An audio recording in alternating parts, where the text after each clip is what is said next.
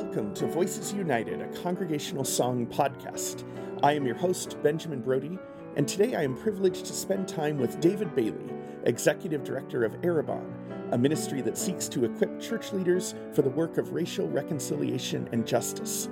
David and I met in July 2018 in St. Louis at the annual conference of the Hymn Society in the United States and Canada. Welcome, David. It's great to have you. Have you here today, and so good to get to hear you speak again this morning. So glad to be here and be with you all. Oh, thanks. I wonder if you could share first with us, what are your earliest memories of congregational singing?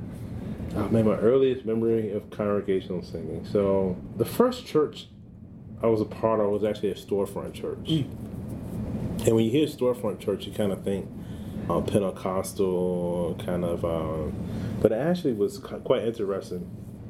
It was kind of some black middle-class professionals like nurses, teachers.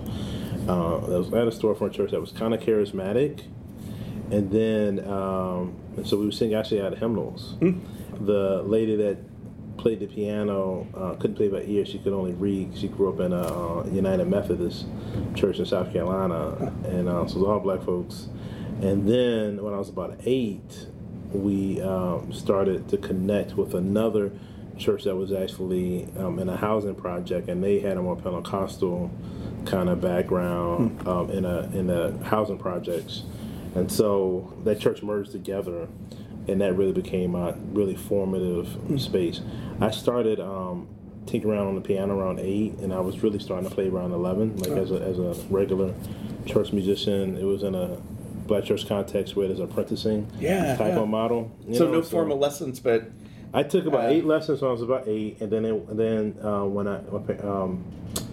then my music teacher moved away, and it was like $8 a lesson kind of thing with my neighbor. So then at 11, I started middle school band playing saxophone. But then from there, I just started picking up instruments and playing. Yeah, that's great. It strikes me that's at least as I've observed in some churches, that's such a rich method of training up musicians where, even young kids are jumping in and playing along or sitting in a rehearsal. And I think there's a lot we can... It's a gift that keeps on giving, and I think, when I was on staff at a predominantly white church, that was something new I kind of brought into it. And unfortunately, it's something that they left because then they wanted...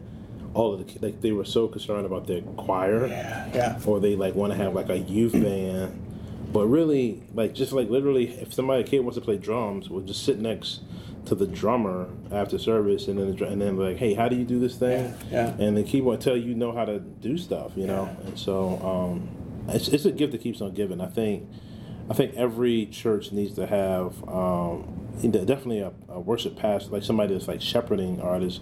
I think have a music director that can arrange things, and even a vocal director that can arrange things. But you definitely need to have music education, as a key component of it. Well, and there's so much emphasis today on intergenerational in worship, and this seems like a primary sort of no-brainer intergenerational way to do music, where younger musicians are being mentored by older musicians, and totally. And probably the other way as well, where older musicians that may not know how to play in newer forms are learning that from the younger musicians. I mean, part of the deal is just so I had this church formation, but I just have always just loved older music. I can't tell you what's out on the radio right now, but I could tell you about movies from the 60s and 70s, and I just feel like that's a golden era of music for me. One of the two artists that I really love the most was Quincy Jones and Miles Davis. And the reason why their longevity and their career was, Quincy Jones, he produced Michael Jackson, but he was 50 years old when Thriller came out, right? And Michael Jackson was in his 20s. And so, but Quincy Jones was 20, maybe it might be 19, 20 years old when he got on with Charlie Parker, and he was 25 when he was Dizzy Gillespie's music director when Dizzy Gillespie did a European tour. And so, he had like an apprenticing kind of model, and then he ended up doing the same thing. And the people always like talk about Michael Jackson. I agree with you. Michael Jackson was great. Yeah. He was a genius. Yeah. But the most amount of albums he sold was with Quincy Jones. Yeah. Miles Davis ended up picking up with Charlie Parker. Quincy Jones did some other stuff, but Miles Davis, when he was 19, was with Charlie Parker when him and Dizzy Gillespie split. And but then by the time he did the What's Going On album, he had younger musicians. Then he had the sextet with like Herbie Hancock, and I mean, he even was doing rap before he died. Because he just was like, I'm going to always stick with the 20-somethings, and just try to. And I think that's what we have to do because the relationship is symbiotic on both ways. Wow, that's great. Tell us a little bit about your faith journey. Man, my faith journey. I grew up in a Christian household. My parents came. My dad came. I mean, he grew up in like a Baptist. I mean, even a black atheist a Baptist. Like, so it's just you just have like. It's just faith part of the black culture, but he really became like a committed, like kind of Christian oriented in the way he lived his life, and it's I think kind of mid-30s. He really took his faith seriously. My parents took his faith really seriously. Came to faith through actually the 700 Club. Oh, really? And so I was really shaped by a lot of the kind of like fundamentalist conservative type of activity. What was really good about that is a lot of people have a lot of baggage in that area for a lot of good reasons. But our parents, their walk was way better than their talk. They were very like generous people. They were people who, even though we lived in the suburbs, we went to church in the inner city and really did a lot of empowerment. And around 2010, I went to the Christian Community Development Association conference with Dr. John Perkins. And I was telling my parents about, hey, have you heard about this thing called CCDA, Christian Community Development Association? And my dad was like, I thought that's what you call being a Christian. And so that was the kind of faith I grew up in and like shaped in a lot of intersection in that area. So that's kind of what that journey was like. When I was 8, I was slow to read. So my dad figured out, well, I'll get him an 8-year-old kind of reading level Bible. But what I have to do is read 2 chapters of Old Testament, 2 chapters of New Testament, Proverbs and Psalms every day. So 6 chapters of the Bible. And I grew up in one of those old school households where you just do what your parents do and don't like question it. Yeah. But that's kind of old. I was like, man, Dad, I think that might have been a lot for us. But it gave me a love for the Word and Scriptures and just a familiarity with it. And so, for the last 30 years, I basically have read through Proverbs once a month, and it's really shaped and formed my life, so. Isn't that great how that discipline that the purpose of it was really, I'm sure your parents had in mind this sort of secondary spiritual purpose, but really to help you read, and yet that habit that you formed then has stayed with you. Stayed with me, man. It's been really great. It's really good. Great. I'm very grateful. My parents were, we went to a church where we had really long sermons, like hour-long sermons every Sunday. And I remember at one point, telling my parents, why, I got to have something else to do during this time. I was 7 or 8. And so they said, well, you can read your Bible. That's the only thing you can do. So I had this kind of comic book sort of Bible, but it was mostly there. And I learned so much of the Bible reading through those sermons, during those Sundays. That's good. All right. Well, I want to turn to some of what you're talking about today. Could you unpack the word reconciliation? Yeah. You talked a little bit about that in a session here at the conference, and how should we think about or use this term reconciliation? Yeah. So a lot of times in reconciliation, particularly as it relates to like a relationship, there's an idea that something was broken, but even more so that like folks were like equal, then there was some mutuality or some kind of synergy going on. It was broken. You're trying to reconcile it and mend it back together. In the racial social theory space, and people that just students of history, a lot of people don't like that word reconciliation, and the reason why is because white Europeans, Africans, and natives were never equal together in relationships and equality. So they say the best that you could do is have conciliation. Yeah. And I agree with that. I mean, it's true. Like, that's just historical fact.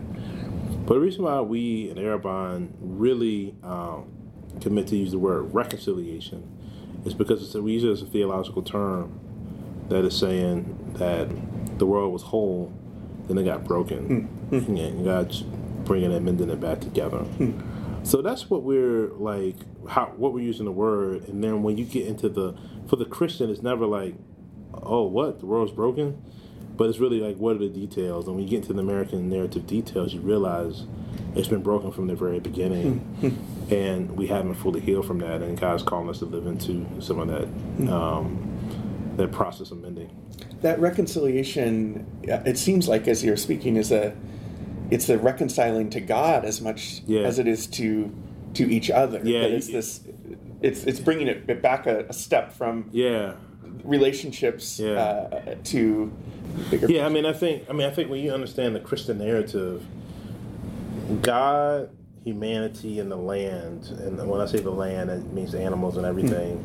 I mean, those things are so interconnected in ways that God is done, and there has been kind of colonial Western imperialism that has separated a lot of these things, and we gotta understand, like, all theology is historically and culturally influenced, and so there's a reason why we've inherited holes in our theology as related to like a true vision of creation, fall, redemption, restoration. And there's a reason why we've only focused on the spiritual side of fall and redemption, and spiritualized it, but haven't really dealt with the full humanity of what does it mean to be reconciled with God, to one another, and the land of which we were called to steward, for not for only just for the stewardship's sake, but even for our own flourishing. Yeah. No, that's good. Many are familiar with the quote that I think is attributed to Martin Luther King Jr., that 11 a.m. Sunday morning is the most segregated hour in America.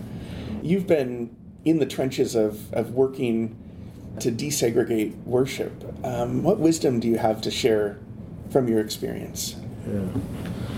I intuitively started to get into, quote-unquote, desegregating worship, or working on church desegregation through worship. Some of it had to do with being a musician, but then I also, pretty much being a music producer, and that's kind of really what my skills were. It was in music production. When you're a music producer, you're pretty much a cultural anthropologist, or music director, you're pretty much a cultural anthropologist. And the way I explain that is that, when I used to play at the country club, what makes somebody dance at the country club is one thing. What makes somebody dance at the Black Pentecostal church is another thing. And what makes the Presbyterian sway, that's all cultural anthropology. Yeah. So you intuitively know and pick that stuff up. But then, when I'm on the bandstand, or if I'm thinking about a record and producing a record, thinking about demographic of the people, the audience, the artists, the executive producer, somebody's paying for this, all of these dynamics, that's all cultural anthropology and understanding sociology and psychology of how people work. I realized that a lot of pastors didn't apply those same principles. Some of the pastors if they were evangelists, they're really good evangelists, or if they used to be missionaries overseas. But I realized that we all need those skills. Like, a lot of people just say, I'm just going to preach, I'm just going to sing songs and do the ministry and let the Holy Spirit do whatever the Holy Spirit does. And it's like, yeah, but you just didn't when you went to go plant the church, you just didn't say, I'm going to see what the Holy Spirit does. You actually did some demographic studies. You talk to people about a vision and make sure you can communicate to those people about the vision in ways that they would want to get involved with your church plant. And so, that's all anthropological, right? That's all sociological. And so it started to kind of apply some of those principles, and I really saw that culture was really shaped through worship. I originally was thinking music. Then as I got introduced to the Calvin Institute of Christian Worship, I learned more about liturgy and just began to translate a lot more things and just kind of got more categories. And when we were involved with our church, well, we intuitively kind of knew this, but then James K.H. Smith in his book, Desiring the Kingdom, says, like, what you practice on a regular basis, your liturgy, shapes your worship. And so for us, it's not a issue of, I mean, it's true that, like, what you do in worship shapes your imagination of the kingdom, but it's also about, like, who you do your worship with shapes your imagination of the kingdom. Yeah. And so we basically been kind of going after that and really trying to help folks in that area. I think the last thing I would say, just for the moment, would be around 3 years ago, I stopped performing for a few reasons. One was I just couldn't keep up with the level of professionalism I used to be a Pleiad and having to run an organization and speaking and traveling. But then I also realized that, like, when you do music really well, people don't understand oftentimes what's going on underneath. And it was really hard. Like, folks were like, oh man, what we got to do is get a band like Urban Doxology. You know, that's what we really need. And it's like, no, like, what you see with Urban Doxology is 8 years of discipleship. You know, you see incarnational pastoral ministry, you know, and the magic trick just isn't necessarily if I do the right songs or in the music. I do think there's something special about music and there's something special about worship, but it's really about culture making and with collaboration and community through the lens of reconciliation and like really apprenticing and helping to make some disciples in this area. That's what happens. So it's like, it's really cool at this stage of the ministry, Urban Doxology ministers all around the country, and they're doing like really amazing stuff ministry-wise, both as a group, but then in their own personal lives and ministry. It's great to see them now in their 30s, and you know, folks that who were alumni, and then now they're training and they're running the internship of young people, you know, between 18 to 25 now, when they used to be that, you know, 8 years ago. So that's a really exciting and cool thing to see. It seems like a lot of churches tackling some of these questions perhaps are tempted to come at them in the same sort of failed way that many did the sort of traditional contemporary worship wars, 20 years ago, where they said, oh, we need to get more people. We just need to have a contemporary service. Then they'll come. And they realized, oh, maybe there are some bigger issues here that we need to deal with. It's not just having a certain style of music or having a certain, and it seems like maybe there are some parallels here. That's the thing. I think, like, I just realized I probably need to devote a little more time to try to help people think through some of those issues, you know, and to help equip churches and Christian communities to think that, whether nonprofits or churches, to think through some of the details of that. There's been a lot of recent discussion and acknowledgement of the ways that race, gender, education, among other factors, privilege some people over others. How does this play out in worship? I mean, it's crazy that James talked about this 2,000 years ago, right? I mean, he was like, hey, when you got a poor brother and sister comes in, and then you got a rich brother and sister that comes in, and you pull out the red carpet. It's crazy that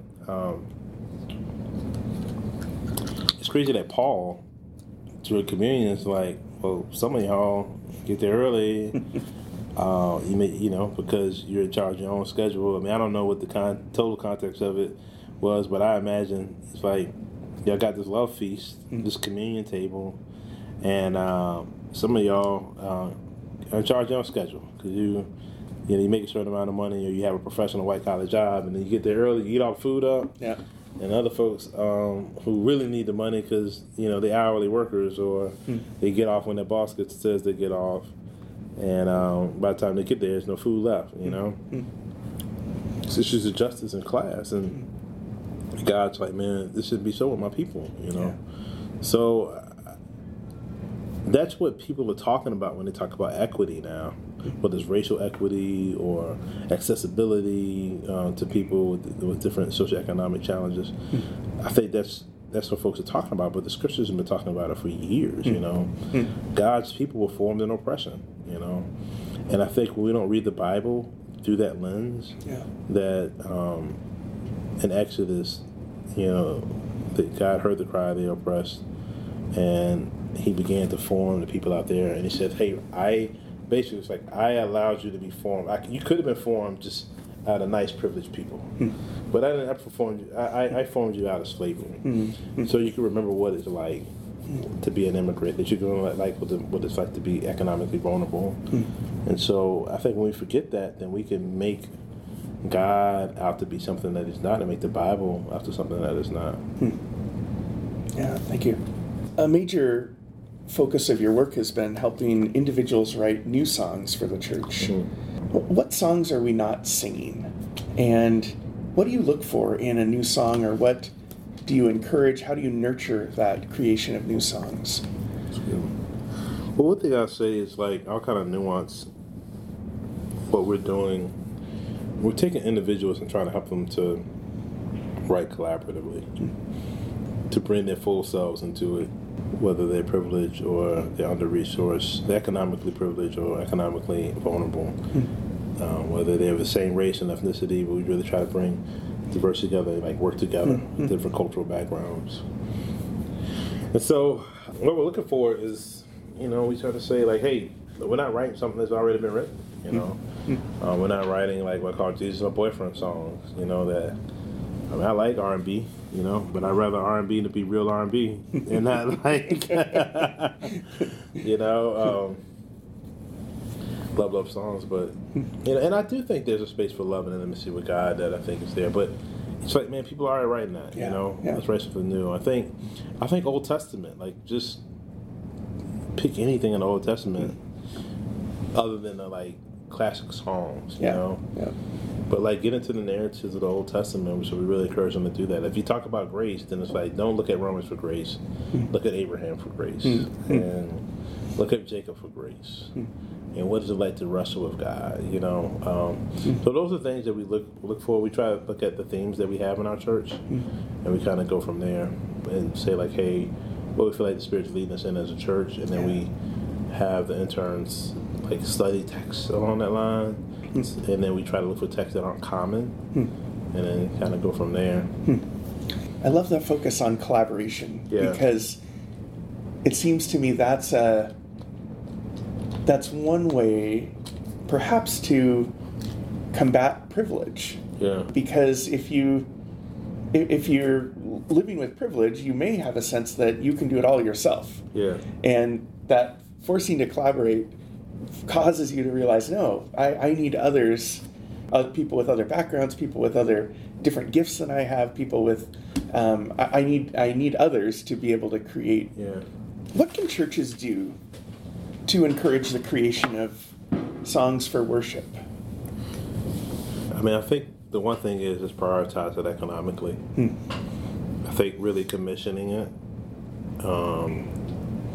And I think there's a space where, then the trade-offs. I think churches should definitely commission artists and give artists room to make stuff, just to make things as artists. I think we need to have songs that aren't related to worship, but have artists to do that. I think that's really good mission and worship budget, because worship and mission go hand in hand. Where worship ends, mission begins. Where mission ends, worship begins.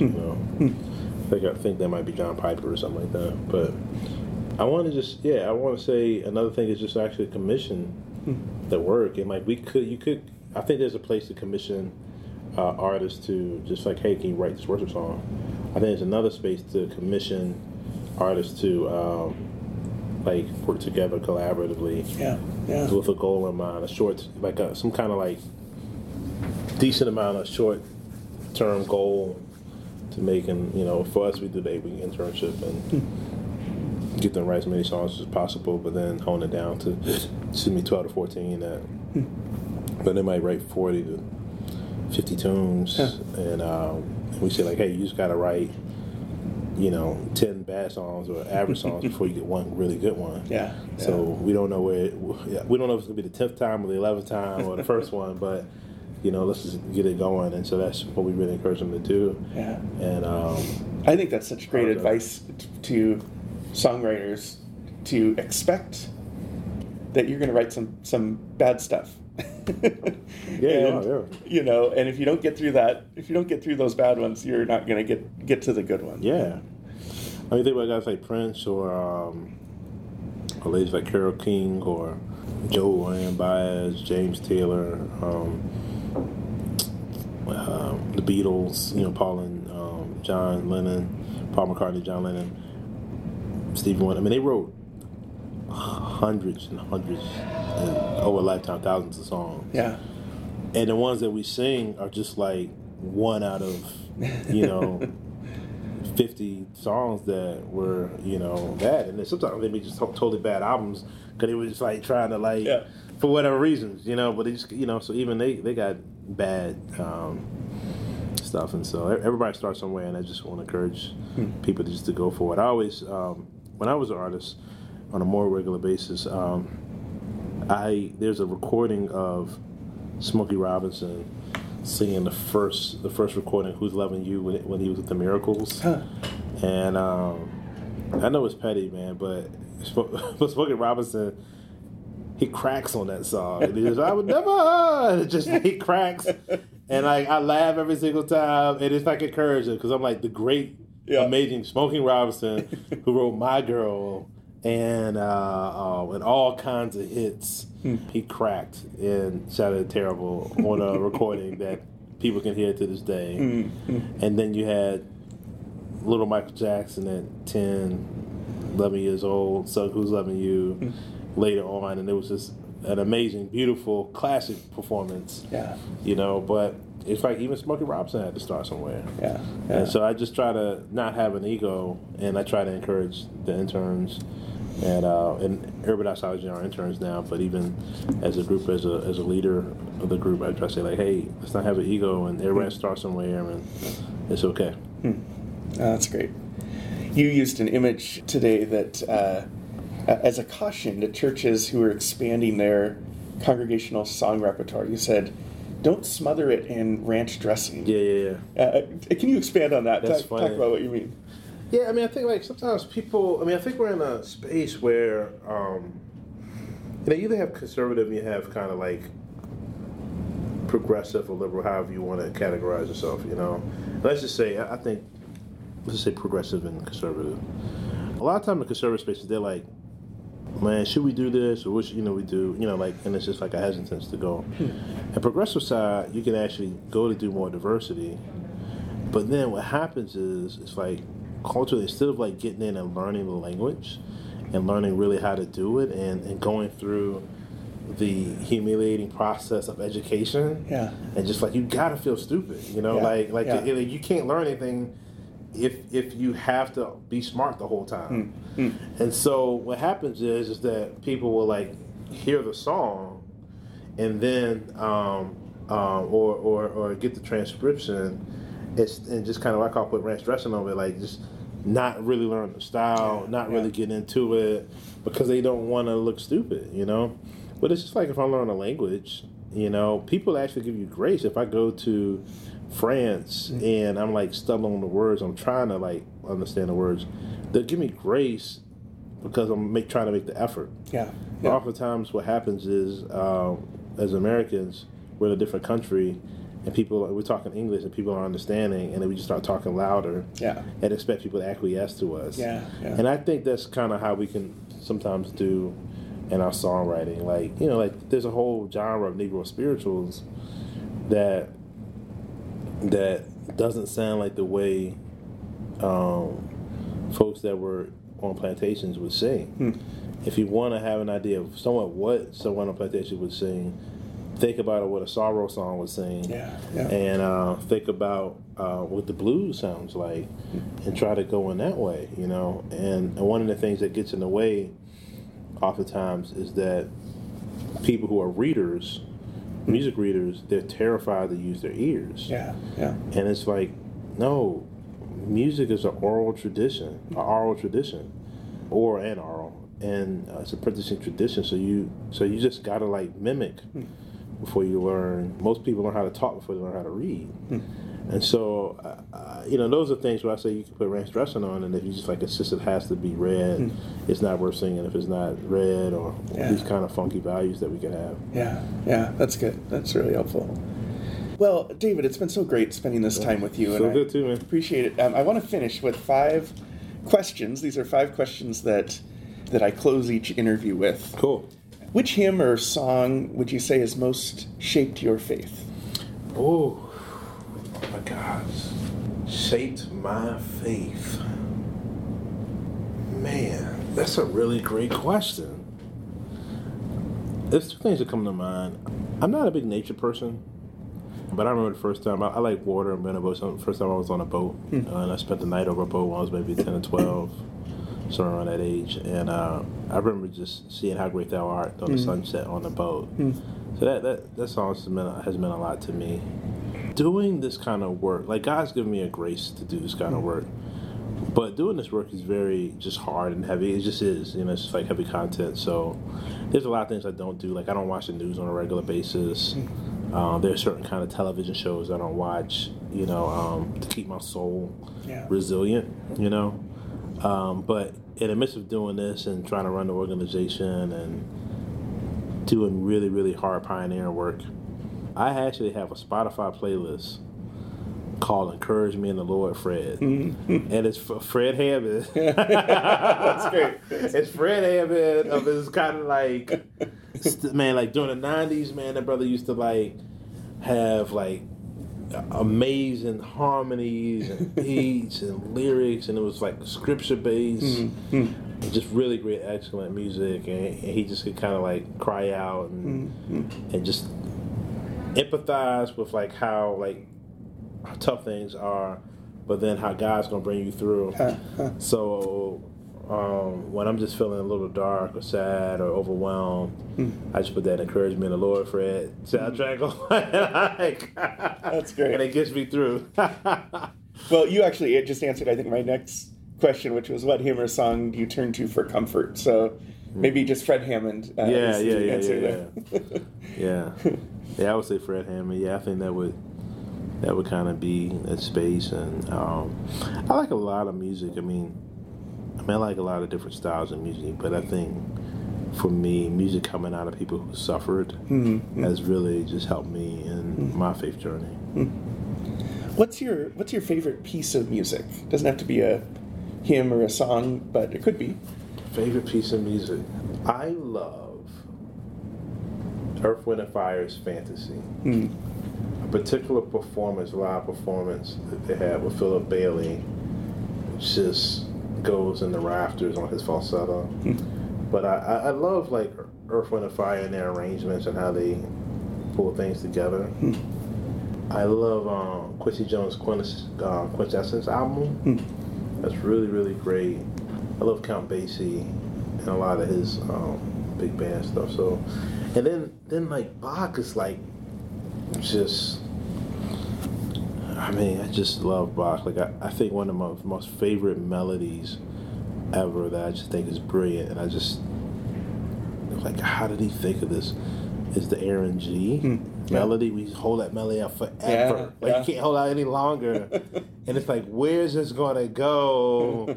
And then just how it gets to, I just love it. I think it's brilliant. So, man. So I think those are, I love James Taylor. Some 60s songwriter. Yeah, so it's that's great. That's quite the range there. That's wonderful. What book other than the Bible has most shaped your faith or influenced your vocation? That's good. Oh, wow. So, Frederick Douglass saved me in 2 ways. His autobiography. He wrote 4 autobiographies. I think it's his first autobiography. It was the one, the Life and Narrative. I was not a good student from 1st grade to 11th grade. I think, I think the environment just wasn't. I think I was probably bored, really being social. And my mom was a teacher, and so she was like, "David, could you stop embarrassing me? I'm a teacher, man." But I just, probably if I was homeschooled or went to like a magnet school or something like that, I probably would have did much better. But in 11th grade, I remember taking African American literature class. 'Cause I was like, I'm black and I can read, so it's gonna be easy. I read Frederick Douglass' autobiography, the particular section where the mistress was teaching them how to read, and the slave master came in and found out and said, don't teach a slave how to read because he won't be a good slave anymore. And Frederick Douglass realized that he needed to, that was key to his freedom. And so he would trick, the kids on the plantation, the children of the, owners on the plantation on the read, said, hey, I bet you I know how to spell this word. It's like, nope, shoot, and he's like, this is how you spell it.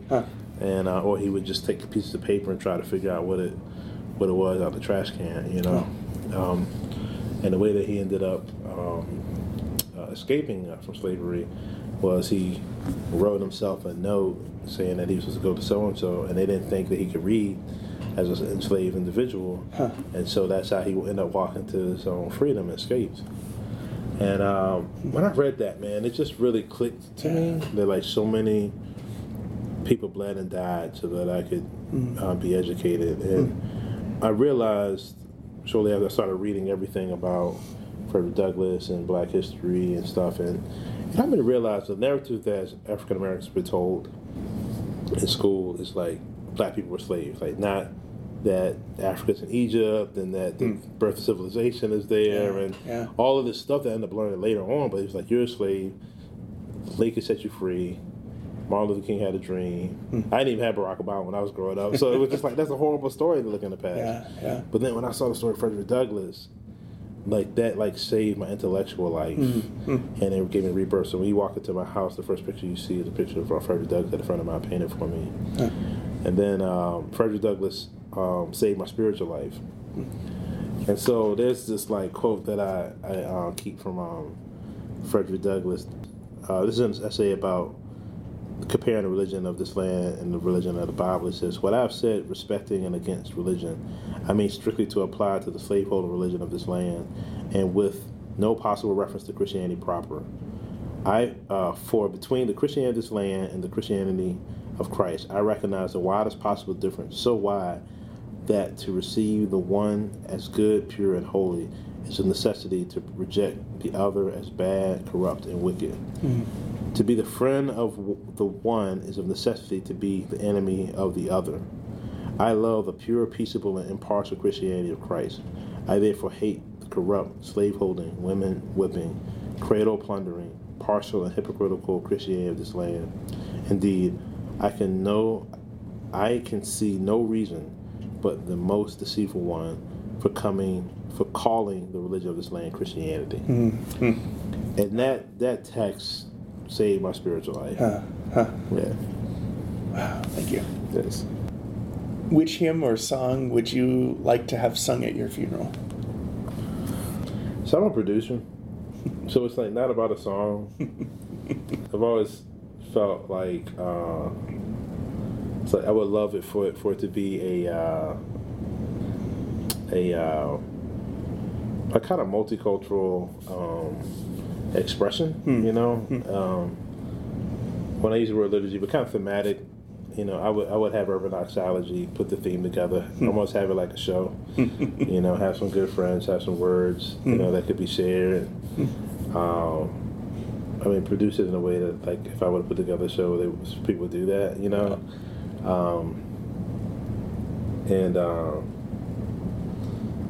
they take for a few different traditions, and I think I would love to get a song from Urban Doxology. I don't know which one, but I think because every year they write new songs, and the interns write songs. So I'm like, oh, that's a new favorite, or I love this, and if it was today, there's a song off the Portisgate album that my friend Paul Zach wrote called Your Labor's Not in Vain. Oh, I know that song, yeah. Oh my gosh. Yeah. And I love it when Urban Doxology sings it. I like when Paul sings it, but I think Paul likes it when Urban Doxology sings it too. But